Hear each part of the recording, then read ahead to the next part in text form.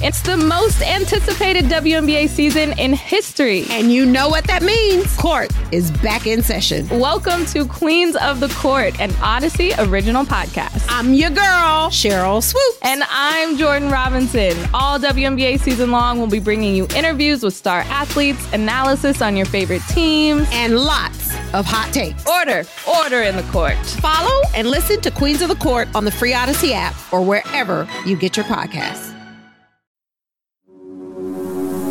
C13 Originals. If you have any tips as it pertains to this story, please reach out to tips@gangstercapitalism.com or our tip line 347-674-6980. We can ensure anonymity.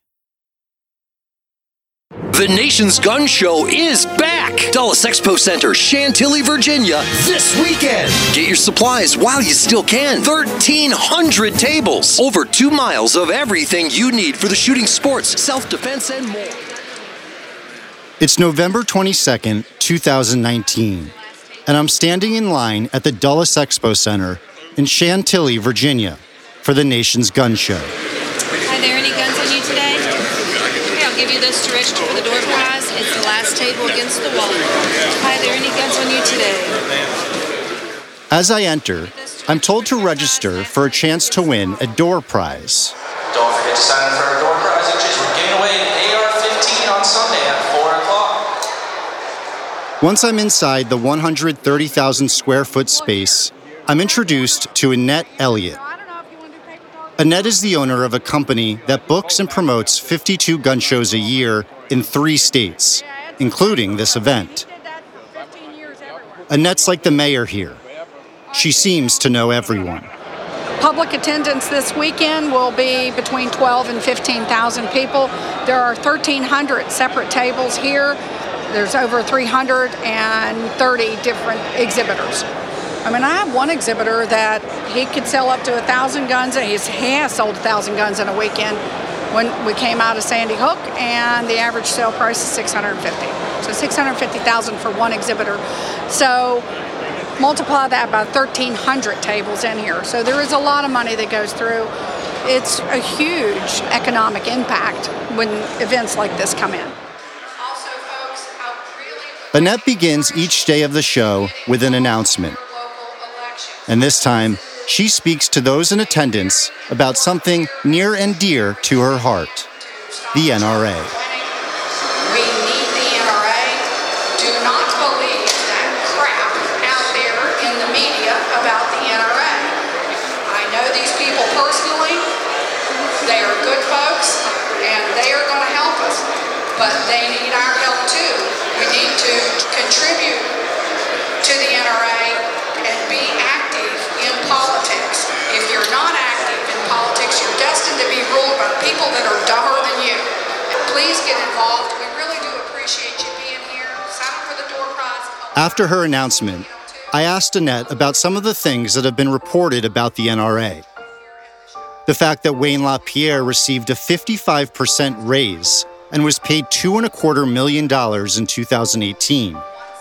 The $500,000 spent on LaPierre's clothes and luxury travel, and the $24 million in legal fees to attorney Bill Brewer, okayed by LaPierre, all of which was paid for with member money. There's been a huge smear campaign against the NRA, and the stuff that they're saying is not true.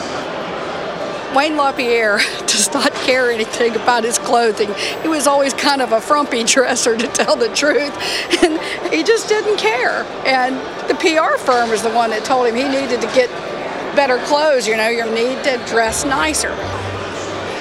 He really is a great man. Great, smart men make a lot of money. We need NRA and we need Wayne LaPierre. He's just that smart, and he's done that much for America and for protecting guns, and so has the NRA. And we do need the NRA, and we need Wayne LaPierre, because he is the man on the white horse.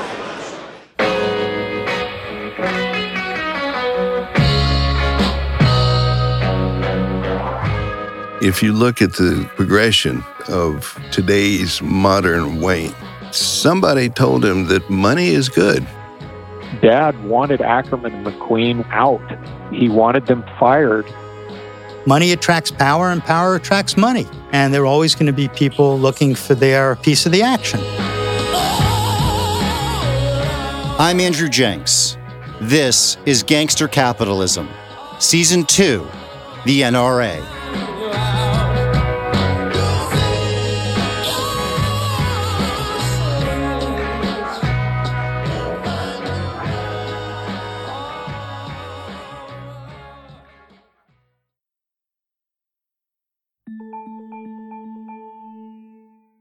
Calling all pop culture enthusiasts. Are you obsessed with all things celebrity? Do you live for the drama, the laughs, and the unexpected moments that unfold on social media? Then you're going to want to tune in to the Comments by Celebs podcast. Join us 3 times a week as we deep dive into every aspect of pop culture. Whether it's dissecting the latest trends or just chatting about your favorite celebs, Comments by Celebs has you covered. We have new episodes out every week. Follow and listen to Comments by Celebs on the free Odyssey app or wherever you get your podcasts. Hi, this is Amy Poehler, here to tell you about a new improvised show from Paper Kite Podcasts, the team that brought you Say More with Dr. Sheila. Check out our new parody podcast, Women Talking About Murder. It's a show about women talking about murder. Every episode features special guests, twists, turns, and the mystery of a missing co-host. Available on the Odyssey app or wherever you get your podcasts.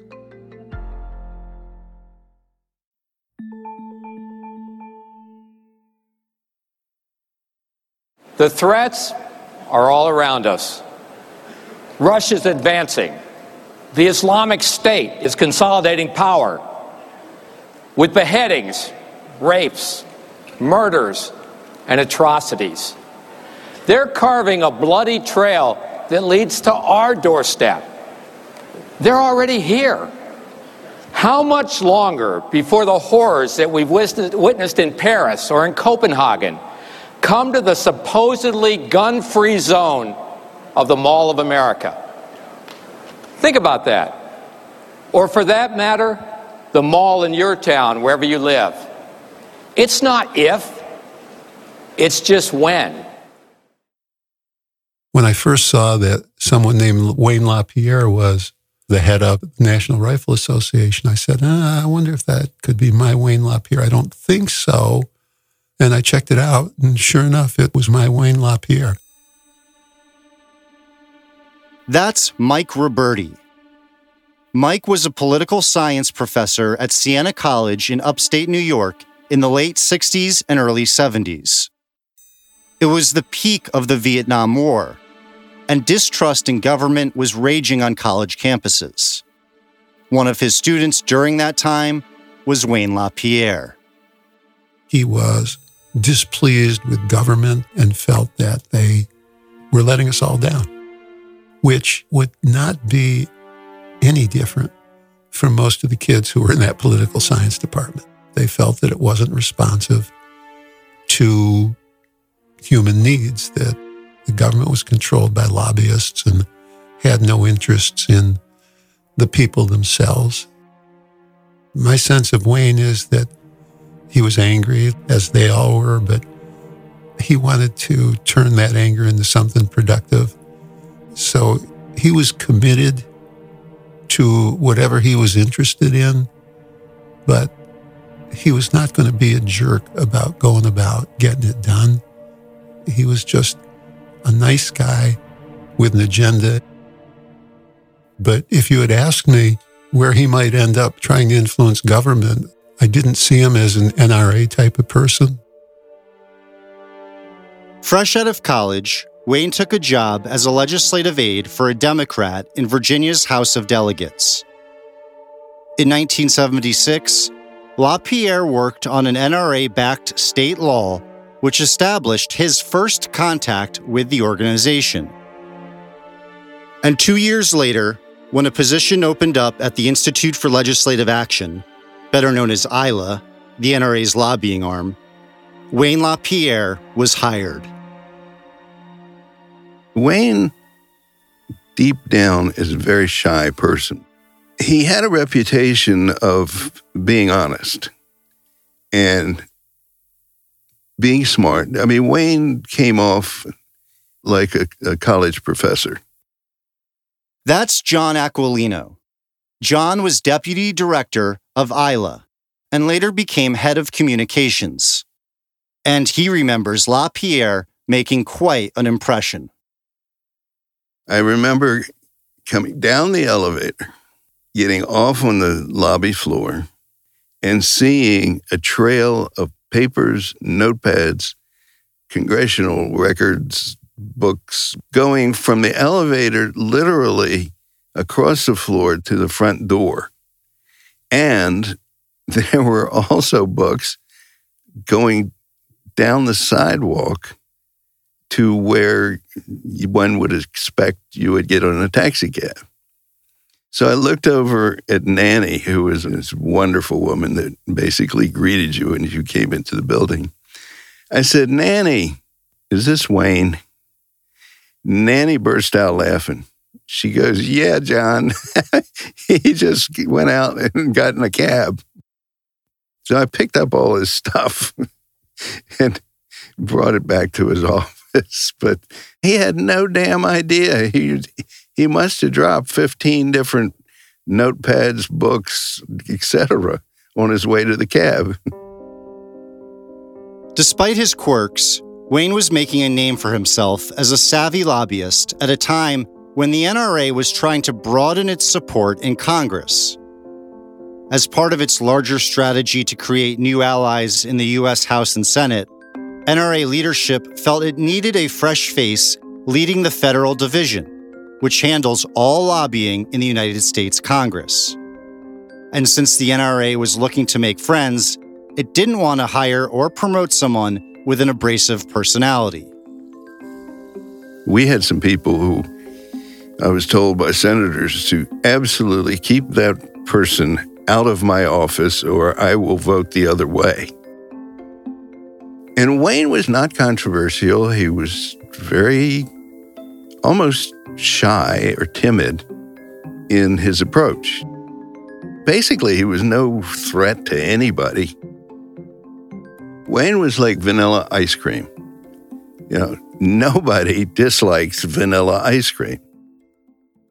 Putting Wayne in that position was the least controversial and most effective approach, because the last thing we wanted was to build enemies in Congress. So I went into Wayne's office and I said, "Wayne, we have got to fill the federal lobbyist position, head of the federal division." And, it was I said, "And we're thinking you would be a really good person to run that office." And he was like, "Oh my God, I got to deal with personalities. I got to deal with leading a division." He was afraid of the spotlight. He just would rather go from his office to his job and just be quiet. So he says, no, I don't think so. I don't think so. About 2-3 days later, I come back and I said, "Wayne, have you rethought it? Have you changed your mind?" "No, I really don't want to do that. I just don't feel comfortable." So now we're getting down to deadline. And I try one more time, go into his office. I say, "Wayne, don't worry about it. Listen, don't even give it another thought. We've got a different candidate." And he goes, "I have changed my mind. I think I'd like that job." Truth of the matter, I was lying to Wayne. We didn't have anybody that we wanted to put in the job, just him. By accepting the job as head of the federal division, new doors and new opportunities were opening for LaPierre. If you look at the progression, somebody told him that money is good. The negative aspects of today's modern Wayne, I think, began with a relationship was a fellow named Rene Voss.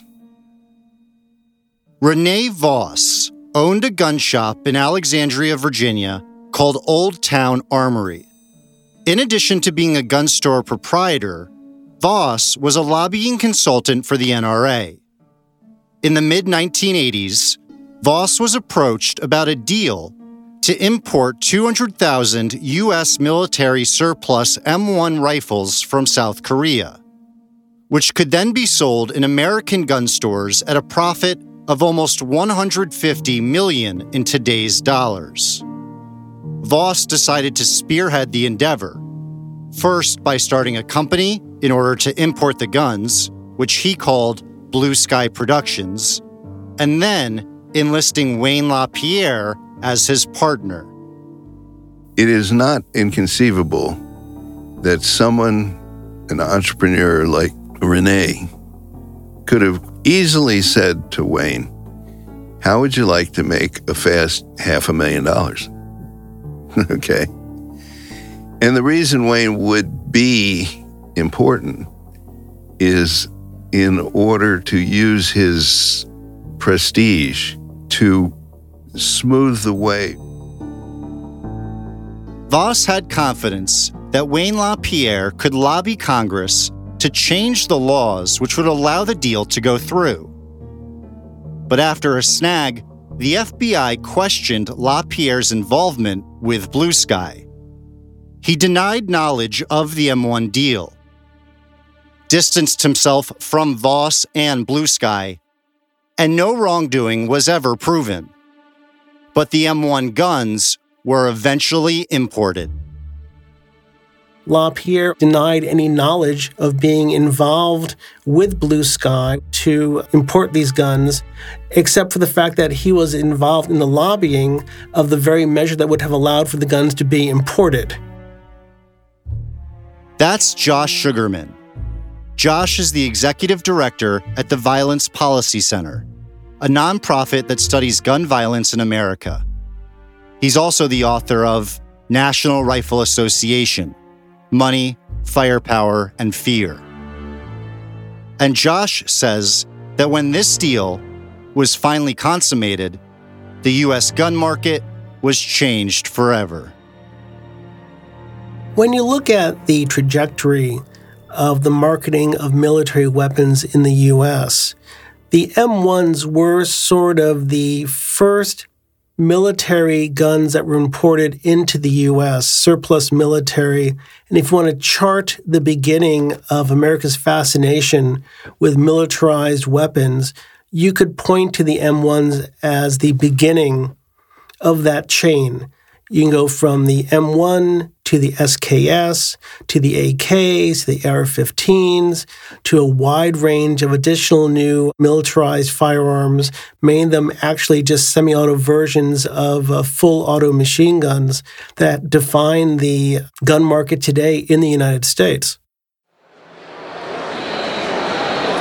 All right, okay, so what we have here, at the front area we have lots of handguns and rifles, just all kinds of great stuff. Here's the NRA display that we talked about earlier. Back at the nation's gun show, Annette gives me a tour of the convention. You looking for a carbine? She introduces me to a firearms vendor who deals primarily in military collectibles. He shows me an M1 carbine, the same gun involved in the Blue Sky deal. This is a U.S. M1 carbine. It's a World War II service weapon invented to replace a pistol for troops who didn't need a full-size battle rifle.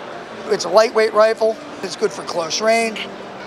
Insert the magazine, make sure it's seated, pull the bolt handle back, let it go home. This is a typical GI rebuild, and it's a little over 1,000, almost 1,100.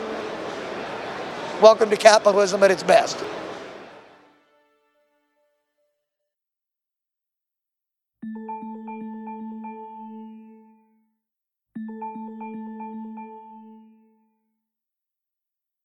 It's 1986, and ABC World News Tonight with Peter Jennings has a special guest. Finally this evening, our person of the week, Wayne LaPierre. On Capitol Hill this week, and in thousands of communities all across the land, one of the more explosive issues has been gun control. It was only yesterday that the House of Representatives voted to make the gun laws a lot weaker. They have been in place since 1968, when Robert Kennedy and Martin Luther King were murdered. Those laws have also been under attack ever since by the National Rifle Association. Our person who made a difference did it behind the scenes. It was his job to convince so many congressmen to vote the way the NRA wanted them to vote. I think we made a difference because we were right on this issue. There was a real need to redirect the law. You bully congressmen? No, not at all. We talk with them, we discuss what's in the legislation, and we simply let them know the support for it that's out there, and it's their final decision in terms of what they do. Wayne LaPierre had become the head of ILA, the Institute for Legislative Action. And under his direction, the NRA had become a lobbying powerhouse. But in order to continue wielding that power, the organization needed to keep the source of its strength, its membership, energized and growing. It hired a small advertising agency from Oklahoma City called Ackerman McQueen. At first, Ackerman pitched an overtly political strategy, and the NRA balked. Then, the firm proposed a campaign called I Am the NRA, which featured celebrities and everyday citizens posing with their weapons. The campaign was a hit. But after a while, leadership felt the campaign had run its course. 3 years into the I Am the NRA campaign, the board of directors said, well, let's stop that because it's just the same old thing. They were shooters. They were not people who understood the concept of repetitious advertising in order to make the public learn what you're trying to sell. So they voted to end the I'm the NRA campaign. Well, that was a $3 million account for Ackerman McQueen. That's John Aquilino again, the former deputy director of ILA. When Ackerman and McQueen lost their $3 million I'm the NRA account, they scrambled to figure out how to replace that income. According to Aquilino, at the time, Ackerman McQueen had also been establishing its relationship with Wayne LaPierre. He was working on the effort to reform, repeal, change the Gun Control Act of '68. And he kept complaining that he needed somebody to deal with his public relations and his marketing. I said, okay, Wayne. At the time, I had, I think, 14 people working under me, most of them writers, and most of them damn good writers. And basically what he did was he got one woman from Ackerman McQueen and did not allow us to participate. Aquilino says that the firm who was hired for advertising was now working on securing the PR business with the NRA. They started to float the idea that they had better media contacts than we did, and they also had PC computers, which we had been lobbying for, and the best we could get were IBM Selectric typewriters. Wayne LaPierre, who clearly saw value in Ackerman McQueen's PR approach, endorsed the idea. And Aquilino and his entire team were let go. You know, here's Wayne, the head lobbyist. So we were out. It was that simple. Now would be a good time to mention a man named Tony Makris. Remember the Blue Sky Productions M1 rifle deal? I mentioned that a man named Rene Voss had put the deal together and had initially enlisted Wayne LaPierre to help. I also mentioned that Voss was the owner of a gun store called the Old Town Armory. Well, Voss's partner at the gun store was Tony Makris. In addition to being a gun store owner, Makris was also a liaison to Congress for the Department of Defense and a growing power player in D.C. Although Wayne had cut his ties with Rene Voss after the Blue Sky deal initially fell through, the opposite is true of Tony. According to Aquilino, Makris began to spend more time with Wayne at the NRA headquarters. Tony was basically in and out of that office during that whole time. Tony is a very impressive young man, not so young now. And so I could see Wayne being in awe of him. And Tony, probably more than anybody, knew that Wayne is most likely to be influenced by the last person he talked to. If there was someone who knew how to influence the NRA under Wayne, it would be Tony. By 1991, Wayne LaPierre, the shy policy wonk, was put in the executive vice president's chair of the NRA. He was now at the top of the organization. And just over 1 year later, Ackerman McQueen announced that it would be hiring a new executive too. Tony Makris would be their new senior vice president and managing director. And the relationship between the NRA and Ackerman was strengthened even more. I was on several committees of the NRA. One of them was public affairs. And at one of these public affairs meetings, Ackerman McQueen really razzle-dazzled us with a whole program of what they could do. I mean, it was fantastic. It was very avant-garde. It was ahead of its time from everything else we'd been doing at NRA, and everybody was very excited. That's Richard Feldman. Richard was a lobbyist at the Institute for Legislative Action and is the author of Ricochet, Confessions of a Gun Lobbyist. I was excited, but I had the misfortune perhaps of asking the hard question that I thought I should ask.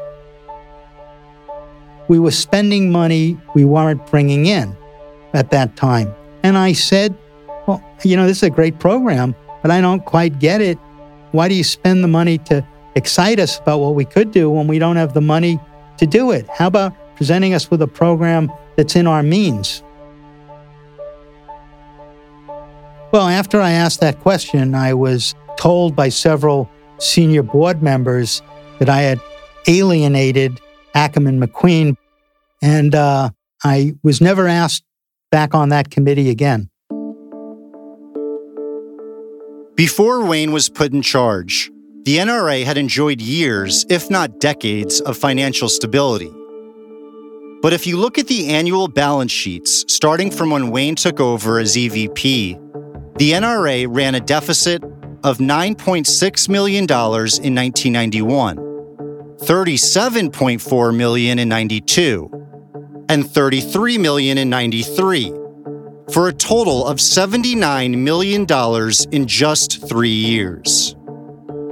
Red flags were raised when an audit report on the NRA's financial mismanagement was sent to the board of directors in 1996. Sounds familiar, right? After reading the audit report, Wayne LaPierre's former boss at Isla, a man named Neil Knox, had seen enough. Here's Neil's son, Jeff Knox.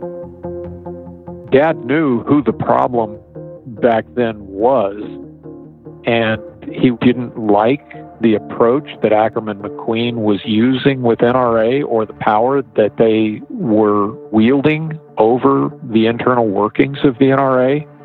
And he was trying to raise the alarm about this vendor and the power that they were accumulating around themselves. As first vice president of the NRA, Neil was next in line to become president. and he confronted LaPierre about Ackerman. Dad wanted Ackerman out. He wanted them fired, and he wanted to bring most of what they were doing in-house, and what couldn't be brought in-house, he wanted somebody new to be handling it. LaPierre capitulated to his former boss. Wayne said, okay, I surrender, and we'll get rid of Ackerman and McQueen. And he reported to the board that he had pushed Ackerman out, that they were gone, that he had hired a new PR company called the Mercury Group. It turned out that the Mercury Group was all of the same people working for Ackerman and McQueen. They had just done a spinoff, and the Mercury Group was a wholly owned subsidiary. That's right. The Mercury Group was actually owned by Ackerman McQueen, and an Ackerman executive was also president of the Mercury Group. That man? Tony Makris. Needless to say, Neil Knox was furious. And in 1997, at the annual members' meeting in Seattle, he called out Wayne LaPierre in front of the membership. The truth is that NRA must get its financial house in order. The truth is that our EVP has spent millions of dollars at variance with board policies without a contract, and the auditors have recognized that fact. Wayne's a great guy. I love him. That's why I moved him from a state liaison over to federal division head. That's why I voted for him in 1991. But all the time, guys that are good in one area aren't good in another area. Knox's feelings were clear. In order for the NRA to climb out of the red, Wayne had to go.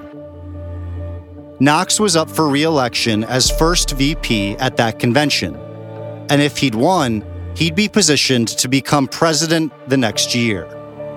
And that would be the end of Wayne LaPierre, Tony Makris, and Ackerman McQueen. But Tony Makris had a plan. For years, Tony had a strong relationship with Academy Award winner Charlton Heston. Heston was a headlining pro-Second Amendment speaker and often spoke on behalf of the NRA. And as he traveled the country for these speaking engagements, Makris handled the business matters for Heston, often traveling with him.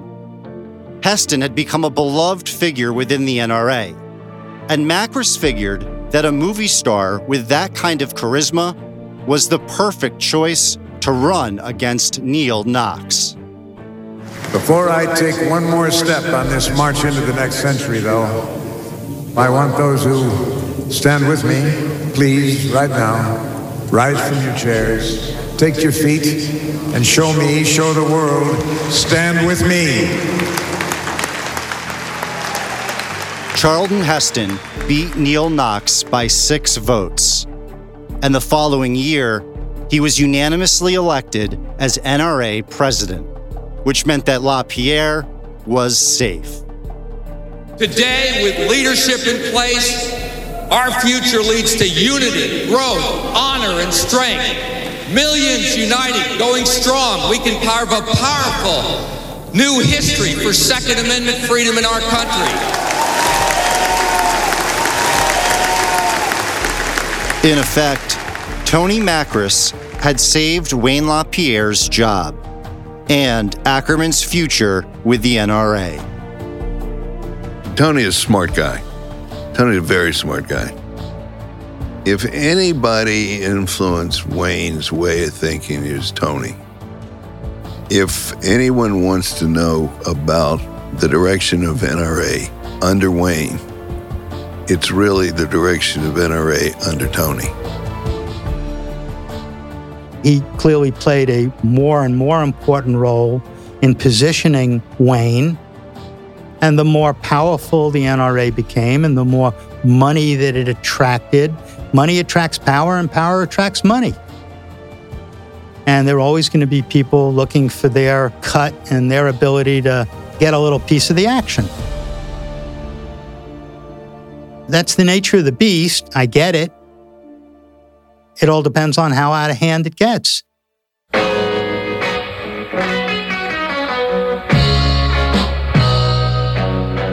Next time on Gangster Capitalism. Whoever thought a kid from Southwest Virginia would get a chance to hunt Africa? But what I like about it is the community, the camaraderie, the friendships. Wayne reconnects with an old friend in Africa. Wayne and I have been friends most of our adult life. I've known Susan a long time too, and for them to be back here was very special to me. And as the image of the NRA changes, lots and lots of money changes hands too. Here's a for-profit company, Ackerman, sending one of their people in to lead a nonprofit department that can then move money back to the for-profit company. I saw it as kind of a career advancement thing. If you have any tips you'd like to share, please reach out to us at tips@gangstercapitalism.com, or you can leave a voicemail at 347-674-6980. For more information, go to gangstercapitalism.com and follow us on Instagram @gangstercapitalism or on Twitter @gangstercapital. This has been a creation and presentation of C13 Originals, a division of Cadence 13. Executive produced by Chris Corcoran, Zach Levitt, and me, Andrew Jenks. Written and directed by Zach Levitt and me. Produced by Lloyd Lockridge and Perry Crowell. Edited by Perry Crowell. Mixing and mastering by Bill Schultz. Research and production support by Ian Mont. Production management by Terrence Malangone. Studio coordination by Sean Cherry. Artwork and design by Kurt Courtney. And marketing and PR by Josephina Francis and Hillary Schuff. Our original score is by Joel Goodman, and our theme song, Your Sins Will Find You Out, is by Eli Paperboy Reed.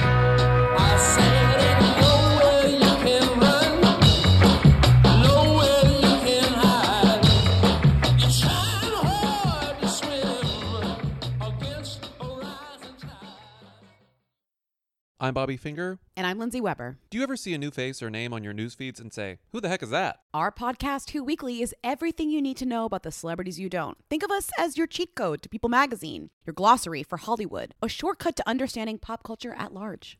For the past 8 years, Who Weekly has been telling listeners everything they need to know about the celebrities they don't.